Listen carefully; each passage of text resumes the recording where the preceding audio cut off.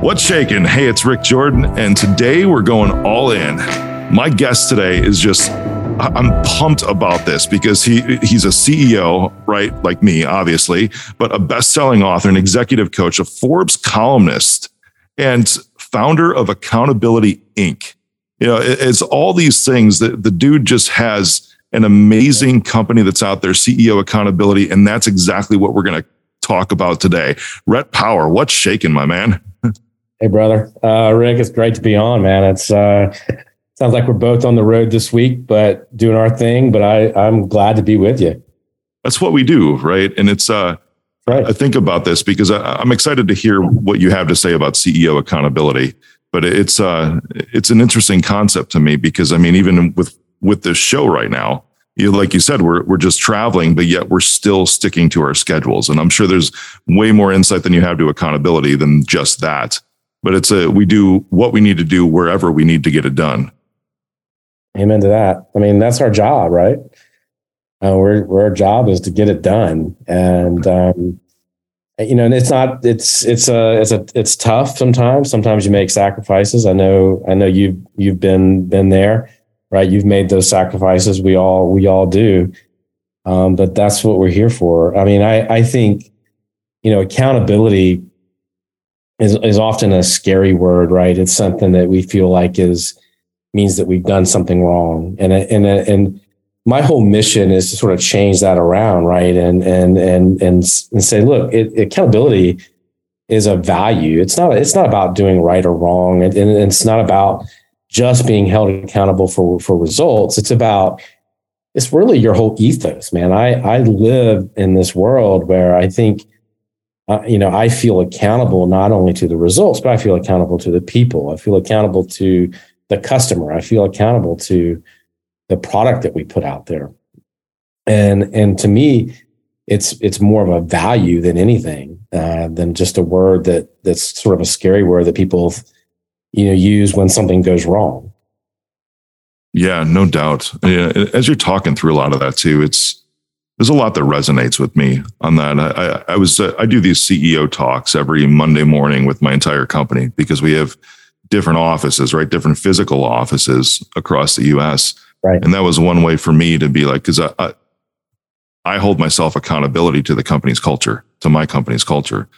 And right. There's no other person that can actually instill that, I believe, than the CEO. Other people can get on board and can drink the Kool-Aid, if you want to call it that, and be sort of like ambassadors for the culture within the company. But the only one who sets that is the CEO. And I was talking this Monday about Tim Grover. I'm sure you know who that dude is. And he was talking about Michael Jordan and how you mentioned the sacrifices. And what he was saying really hit home because it's like Michael had games to play on Sundays. Michael had games to play on Christmas Day when he couldn't play Santa Claus.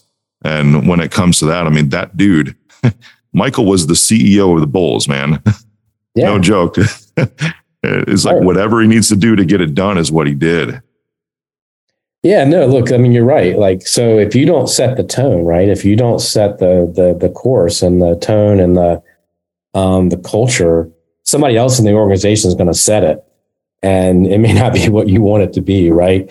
Because, all of our organizations have influencers. All of our organizations have people who are leaders, maybe not in title, but lead, right? They're looked at as influencers and people that are important.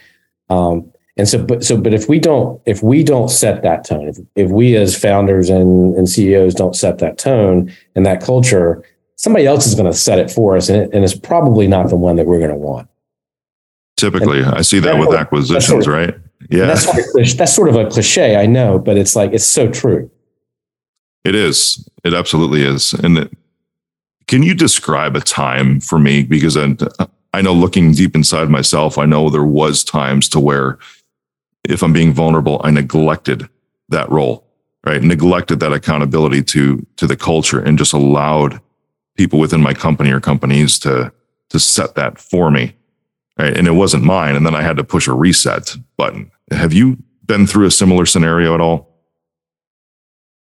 I'll actually tell you one that's actually more important than just what happened with my company. I remember when I started when I co-founded the toy company with Pete, we I was all in. I mean, we both were all in. Yeah. We put everything into it. We were living out of the van. We were delivering product all over the place. We were, hustling. And one of the things that I forgot and I sort of lost sight of was the family side. Mm. And so I didn't lose sight of the business culture, but I certainly lost sight of the family side and the family culture and and what not being present when I should be, what that was doing. I was missing stuff that I shouldn't be missing. So I didn't have that. I hate the word business, work-life balance. Me too, man. but I certainly didn't. I certainly wasn't doing enough on that side. And so absolutely. I mean, and it took business partners and my wife at the time, and the family to say, time out. You gotta make some different choices. And actually, what really happened after that, which I thought was, I look back on quite often and think it's kind of remarkable. When we sort of did a big reset a couple of years in and actually started taking some time off and started leaving the office before midnight, That happens for a CEO. We got better. Our business got better. We got smarter. We got better. We got, there was more harmony in what we were doing, and we found our way better. And I think, and I don't know why, but, when we rebooted and we sort of relooked at everything and we sort of reset, we hit that reset button, things got better. And so, I think that was probably as a result of spending more time with the kids and the family and, taking a little bit of time off and then being able to come back and actually make better decisions and better, calls for the business. And so, but yeah, no, it's easy to lose sight. And particularly if you're like us, like CEOs are driven people, we're driven people, right? We're uber focused on the work and on making things work. And, I think it's very easy to lose sight of some of those things that are so important, like the family and also the culture, right? Also some of those things that you like, the culture of the business, I think is easy to lose sight of. How did you finally concede? When people, it sounds like maybe your spouse was telling you, "Hey, I think you need to make some better choices here for the family." How did you finally give in to that? I think it was probably an ultimatum of some sort. I don't know. You've got to. It's not. I don't think it was an either or, but I think it was. Look, man, this isn't working for me. And you learn if you value something. And I not that I didn't value them. I didn't value the family. I just think I was probably taking it for granted, maybe, or. Knew it was there and knew they were there to be, and they were very supportive, and just sort of took advantage of that maybe, or lost sight of that. And I think that those words probably yanked me back to some reality. And the other thing that my partner and I did was we also started to hold each other accountable. And that's, again, I think that's another reason why the business started really working for us. Is we started putting an accountability structure in place where we forced each other on weekends to at least every other weekend to take that weekend off, right? We've started forcing hey, the work is going to be there tomorrow. Let's leave right now, right? Let's cut off today. Leave that laptop on the desk, and so I think that sort of helped as well. But I think it all sort of came to a head, and then it was either we were going to need to do something completely different and go back to work doing what we were doing before, with jobs, or hey, we've got to recalibrate this. And I think it was sort of a consciousness on the family side, both of our families, and the two of us, where we were just getting worn out and burned out, and that wasn't going to help anybody. So I think it sort of all came to a head at that period of time. And I think, it took people from the outside to sort of yank you back. It took somebody, and that's the good thing about having people in your life that can do that for you, right? That know you well enough and that have enough influence on you to say, hey, you need to fix that, right? And you listen to those people. For sure. It's what you're saying today is resonating because I just think of literally where I'm at right now, right? I'm in a JW Marriott in Orlando. We're recording the show, right? It's top 2% in the world show. Right. And the reason I'm here is that it sounds counterintuitive to hustle culture, right?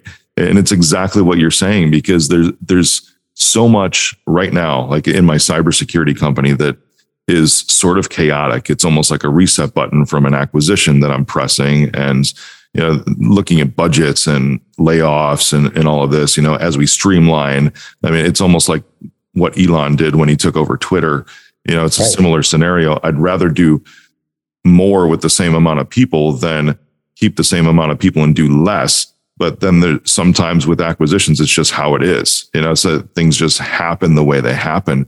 And in the midst of all of this stuff that's going on, I'm taking a week and saying, you know what, I'm checking out at like 1 o'clock every day for a week straight. I'm gonna check in the mornings. You and I are recording a show. I'm checking in with my key people, getting some work done, continuing to move business forward. But then it's not staying till midnight. So the counterintuitive part, bro, is just that it's like I'm saying we're super busy. We have a ton going on. I'm going to take some time off. Yeah, but it's helping, dude. It's totally helping me.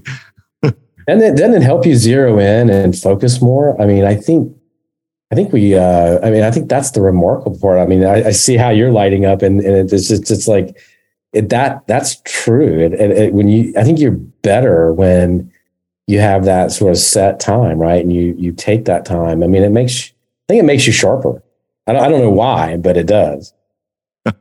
Same. My kids are helping keep me accountable to this too. It's pretty awesome because I mean, we talked just a little before the show. It's like they love Universal, so it's like, hey, Dad, when are we going to go today? When are we going to head out there today? I'm like, all right, it's time to close the MacBook. This is the reason why we're here. That's right. I love it, bud. And it's not easy to do. It's hard, but I think once you do it, I got to tell you the story. So I've got this guy I work with as a coach. I coach him, and he does something that's just really remarkable. He works from home, and then he's got three small children. And what he does is he has his work clothes, and so he gets dressed every morning in his work clothes, and so the kids know, like when Dad's in his work clothes, that he's not off limits, but not to bust in the door and disturb. And then he comes out at 5 and he puts on the dad clothes or the play clothes, so to speak. And that means Dad is open for business and is there to help with homework and play and go out and shoot basketball and do things. And so I just love the sort of how he sort of just switches, turns that switch off, puts on the play clothes, and the kids know it's time. That's their time, right? That's really cool. I heard a story. It was a Navy SEAL who's a friend of mine who would do this with his wife, and he would do hats, like baseball hats, cool. And one would say CEO because they worked together also, but it was the same thing. He had two little kids, but it's like when he would talk, so people would understand, especially his wife would understand what mode he was in at any given moment, because it's a thing. I mean, I see this too, as a CEO, right? I see this. It's hard sometimes to shift on a dime, like the tone of your conversation. Yeah. So softer and more personal versus hardcore CEO. It's a different shift. So he would utilize different hats. That's awesome. One would say CEO, but then he'd put another hat on. I don't know what the other hat on that said, partner or let's get it on or whatever. He would use physical baseball hats to help with that. I could go with that. I like that. Yeah, no joke. Did this shift happen? Because I love how you're talking about this point in your life, because it's like, and I love dynamic shifts in anyone's life. I get excited over them because it's like everything that happened prior almost doesn't apply anymore, because you've actually truly made the decision. It isn't like you're trying to do something, or what, at least I found this with me. It's like everything that happened prior, it's history, it's past, it's not anchoring me anymore, because as of today, I've made a decision. And it's like, when I know these types of decisions in my life, they're going to be 100% different, a complete 180 going forward.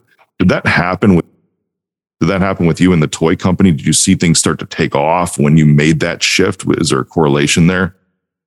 Oh, it's definitely a correlation, and I totally give that period. When we made the changes, and what also happened at the same time was we realized we needed to stop. And again, this is a cliche, but we needed to get off the truck and start working in the business, and not working on the business, but working in the business. Working on the business, not working in the business. And that was so true. And that was when we sort of made this big shift to stay put, stay in the office, stay focused on the client, the product, and not going out there and doing all the things that we could actually hire somebody to do. And that we needed to hire somebody to do. And we needed to take that next step and that risk to bring other people on to sort of take on some of these jobs that we had learned how to do. I knew how to do it. So did I need to do it anymore was the question I needed to ask myself, when I needed to be more strategic, because it was a terrible business model, and we had to change that business model. And unless we had time to do it and think about it strategically and then be able to make that pivot, if we kept doing, we're never going to have time to make that pivot. And that all sort of was around the same time when we decided we can't be gone all the time. We can't, when we do come back to the office, we can't be back. We can't be in there at the warehouse for, until midnight or 2:00 in the morning every day. And so it helped us actually make some of those key decisions. When we stopped running all the time, we were able to make key decisions that I think transformed the business. So I think absolutely it was a big shift. And talking about big shifts, I think is an interesting thing. And there's sort of those big moments where you have big change. And one of the things I like to talk about often on interviews, but often in talks, is like listening to your gut. And I don't know where you want to take this today, but I've defined, I think, a lot of my life by listening to my gut feeling and what my gut's telling me. And like, I've had done lots of different things career-wise, everything from, foreign service to running a toy company to running a coaching company now. And all of those sort of big changes, going into Peace Corps when I was 28, all those big changes in my life, if I hadn't listened to my gut say, it's time to do something different, it's time to make a big change, those are the times I think I would have sort of gotten myself in trouble. Not in trouble, but I think I would have been unhappy. Yeah. I hadn't, pushed myself to say, follow what my brain and my heart was telling me to do. And just being complacent or not taking that risk, I think life would have been a lot different. And you touched on something about being unhappy. And I've noticed that anyone in this wide world can do things that they're really, really good at as a career, as a business, and still be the most unhappy individual ever. Yeah. And it's because of what we're talking about today, about having that. It's like a separation cohesiveness. Wow. Yeah. That's interesting. It's such an, almost like an oxymoronic phrase, but that's what I see this as. And I'm going through a lot of the same things. So, I mean, the timing of you and I talking, I'm putting this out to the world could not have been better, because I'm going through some of the similar scenarios right now that you've been through, and it's hitting home. It's like, I know that everything from this point forward, because when I looked in, it's like, there's a lot of things and that I was just unhappy with. And a lot of it had to do with really letting go of my own accountability to myself, to my vision, to my dreams, to how I needed to push things, and still being compassionate to other people in the process, because I love that, and not to get into the cliche about people pleasing.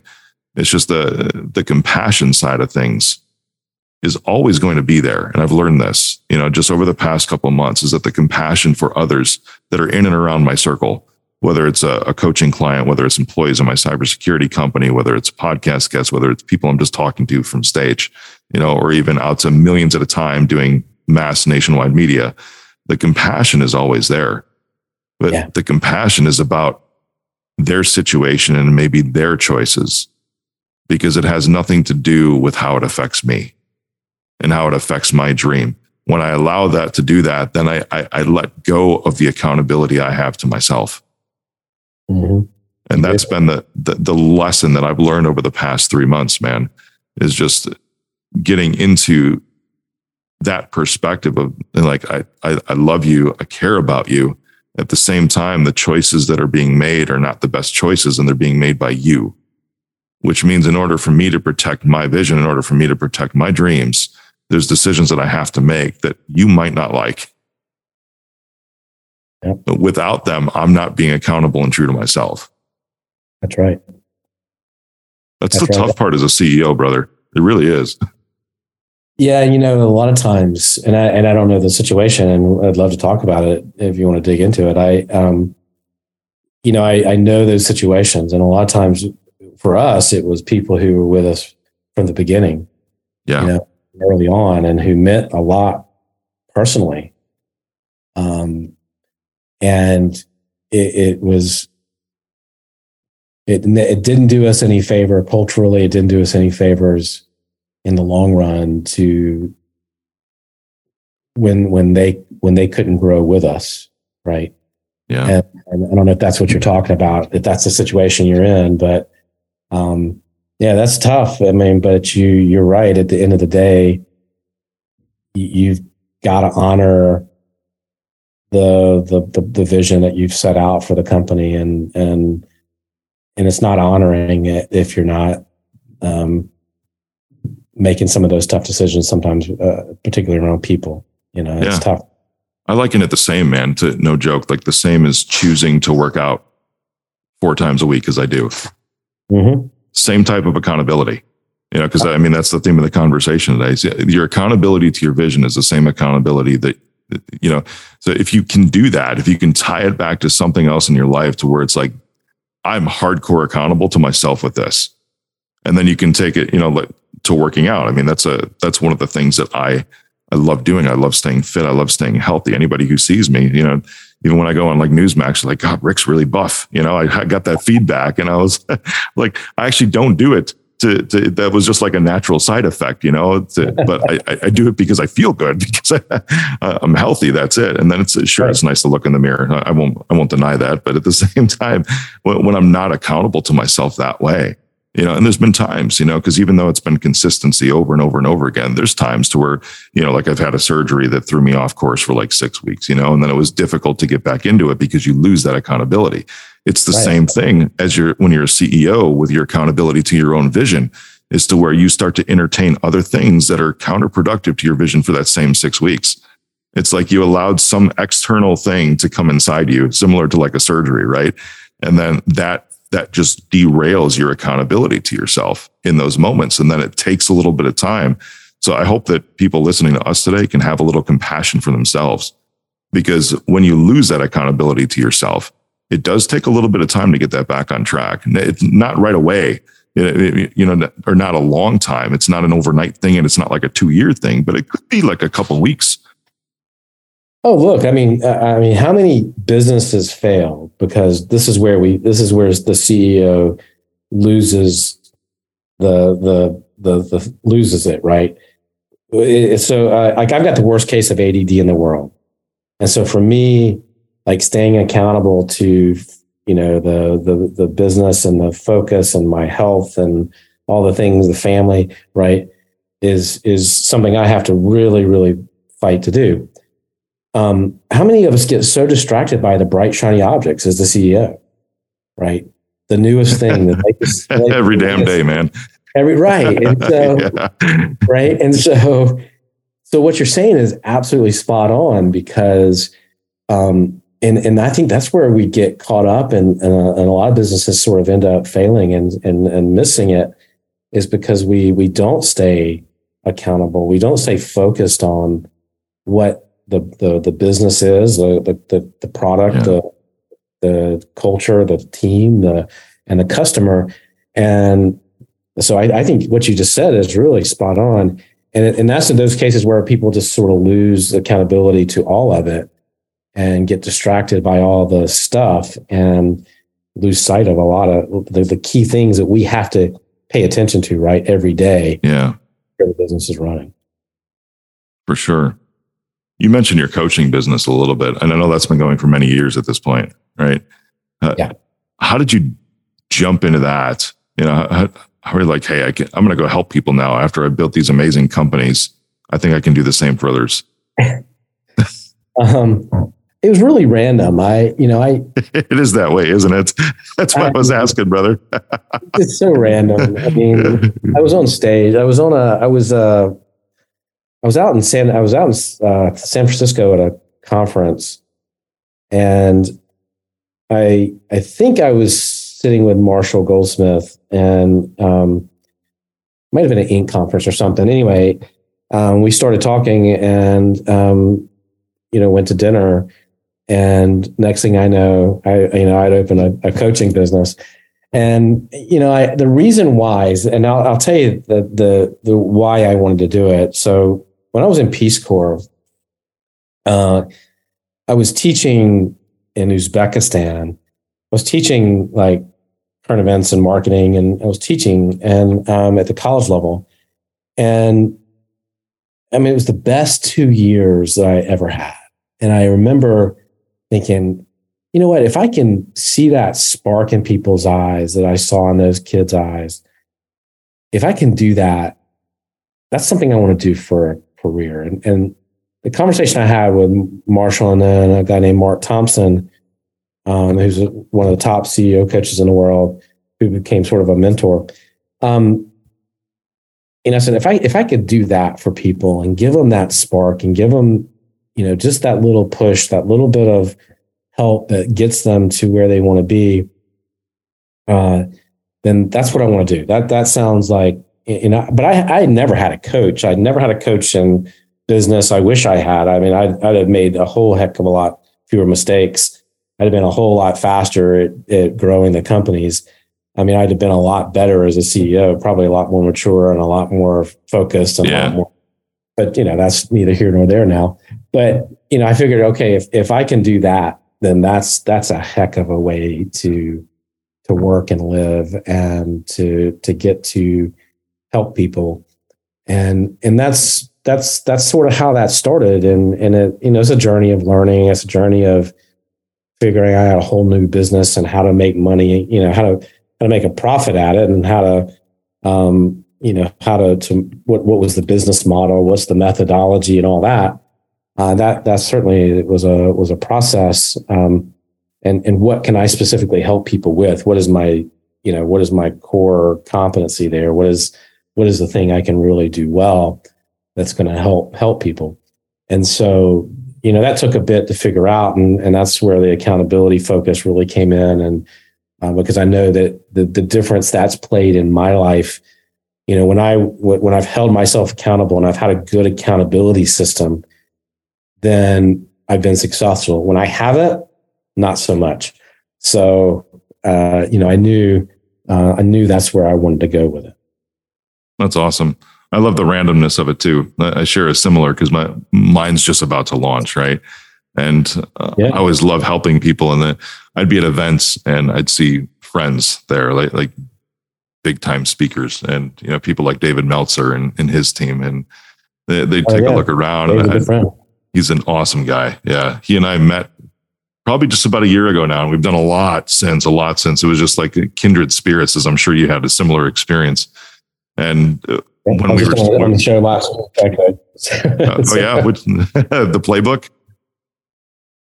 Yeah, I was on the show last week. That's awesome. He's an awesome dude. So as I was talking with him and his team, and it was similar scenario, it was like, show me your DMs. So I'm showing him my DMs, and it's like, dude, there's all these people that want to talk to you, that want help from you, that are in business. It's like, you need to coach. It's like, I know you've got the public company you're building and everything, but people are literally asking to be coached by you. And I was like, all right, I guess I'm a coach now, Yeah. No. I mean, when you have people asking for that help, I mean, you gotta do it. You gotta figure it out. It's a cool scenario. See something in you that they want. Yeah. Right on. And it's complete contrast to how you see a lot of the coaches, and I'm doing air quotes, for everybody who's listening on iTunes and Spotify right now, for all the coaches in air quotes that are around and be like, I'm going to be a business coach, and they're 19 years old, and just graduated high school or whatever, they just got done working at McDonald's a little bit ago. And not saying that those individuals have nothing to offer, because I believe that they do. I think there's always value in anybody who's really one generation beyond where you're at. And so they could, but not so much the scenarios that we were in, you know what I mean? Because it's the wheat gets separated from the chaff pretty quickly when it comes to that. And that's a biblical phrase too. And it's very, very true, man. And that's the thing. It's like, if you're being asked to do something, it's way better than you trying to seek it out. That's one of the lessons that I learned around that. Yeah. Oh, amen to that, man. That's, I built the business before I had that audience, and it, now is a different scenario. I'm more in the boat that you're in, but boy, is that harder. It really is. It is trying to build it from the ground up versus people just naturally gravitating towards you and the right people coming towards you for those scenarios. Yeah. And, 10 years ago, coaching wasn't in the vernacular either. True. I mean, if you think about it, it's a relatively, it's been accepted for a while, but there's a lot more acceptance around it. I mean, that's why you see the evolution of Better Up and some of these other, coaching online, even online coaching kind of things. I mean, I think boards and C-suite, executives are now, it's not such a dirty, a lot of my early clients were boards of directors coming and saying, we've got a CEO, we really like him, but he's got some problems, he's got some behavior issues we need to fix. And it's like, okay, well, I think we've gone way beyond that now. And this is my point. That I think now it's based on, hey, we want to up the performance. Like, performance is good, attitude is good, things are good. That's a great time to coach and actually get even better, right? For sure. The other thing that I really enjoy about this too is because as we're talking, because we mentioned David Meltzer, he is a very lucrative and successful coaching business too. And it's awesome because as you and I talk, and this I think is also what will separate, because I know there's a lot of entrepreneurs in the audience that are listening to the show.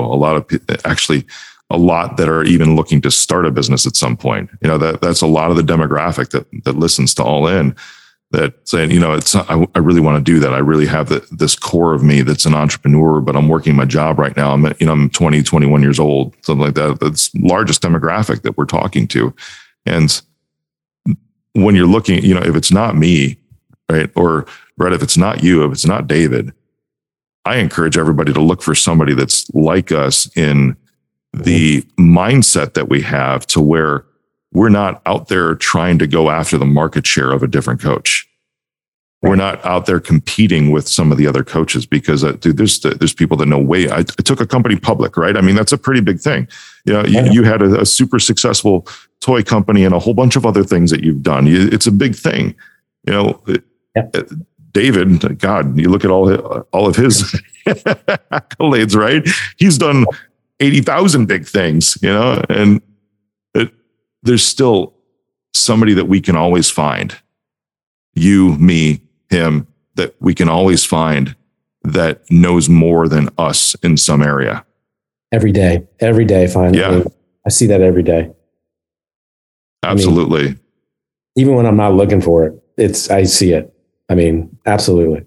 I know. So when you're looking for a coach, don't look for the ones that are putting down the others. Don't look for the ones that are competing against others to try to gain their audience, or, you know, to pillage their plunder, so to speak. It's find the right match for you, especially when somebody's willing, like you and I are, Rhett, to be like, I might not be the best person for you. You know, there could be somebody else that has more knowledge in this particular area that could really help you accelerate faster than I ever could. Oh, 100%, man. I don't, I can't coach everybody, you know, and so much of it is personality match. So much of it is skill set to what they want to do. Right. So much of that. I mean, I totally buy what you're saying, because I can't coach everybody, and I don't have the skill set to coach everybody, and I'm not a match personality wise for everybody.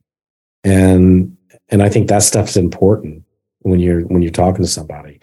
You know, it reminds me what you're saying is, you know, we did have a couple mentors early on in the toy business, and what we realized about, you know, a year in was their thinking was much smaller than ours, and so their advice was counterproductive for us. I mean, what they were saying to us was small thinking, and we were thinking probably way too big, but we had a dream, we had a vision, and that's what we were going to do, you know, no matter what. And so there was just we weren't synced up in what we were going to be able to get from them and what we were looking for from them. And so I think that's really important what you're saying. It's really critical. No doubt. Even if what you're saying, man, and this is probably a great place to bookend this today, is where you start to find that personality match. Because if you're looking for somebody to hold you accountable, but instead it feels more so like they're actually pulling you back, there's a difference between accountability and somebody holding you back. Yeah, absolutely. I mean, to your point, you know, with Dave, right? It's again, we're full of cliches today, but it's like that the network, the people that you surround yourself with, right? I want to surround myself with the Daves of the world, you know, with the Rick Jordan, the Ricks of the world, because I learn from you guys. You're inspiring in what you're doing, and so that pushes me harder. It pushes me to be better, and see, that's what I need out of. I don't need much from Dave except his energy, enthusiasm, and his love, and his his support, and I get more out of that than a contact or a whatever. But I mean, you know what I mean? So it's really important to surround yourself with people that are going to make you be better and push you to follow those dreams and to go after what you want. So I know people talk about networks, really important, and it really is. It's just critical. A board member of mine says your network is your net worth. And we might just title this episode All the Cliches. It's a great place, man. Rhett, brother, thank you for being on, man. This was fun. You're welcome, man. Have fun in Orlando with the kids, and we'll talk soon. Sweet.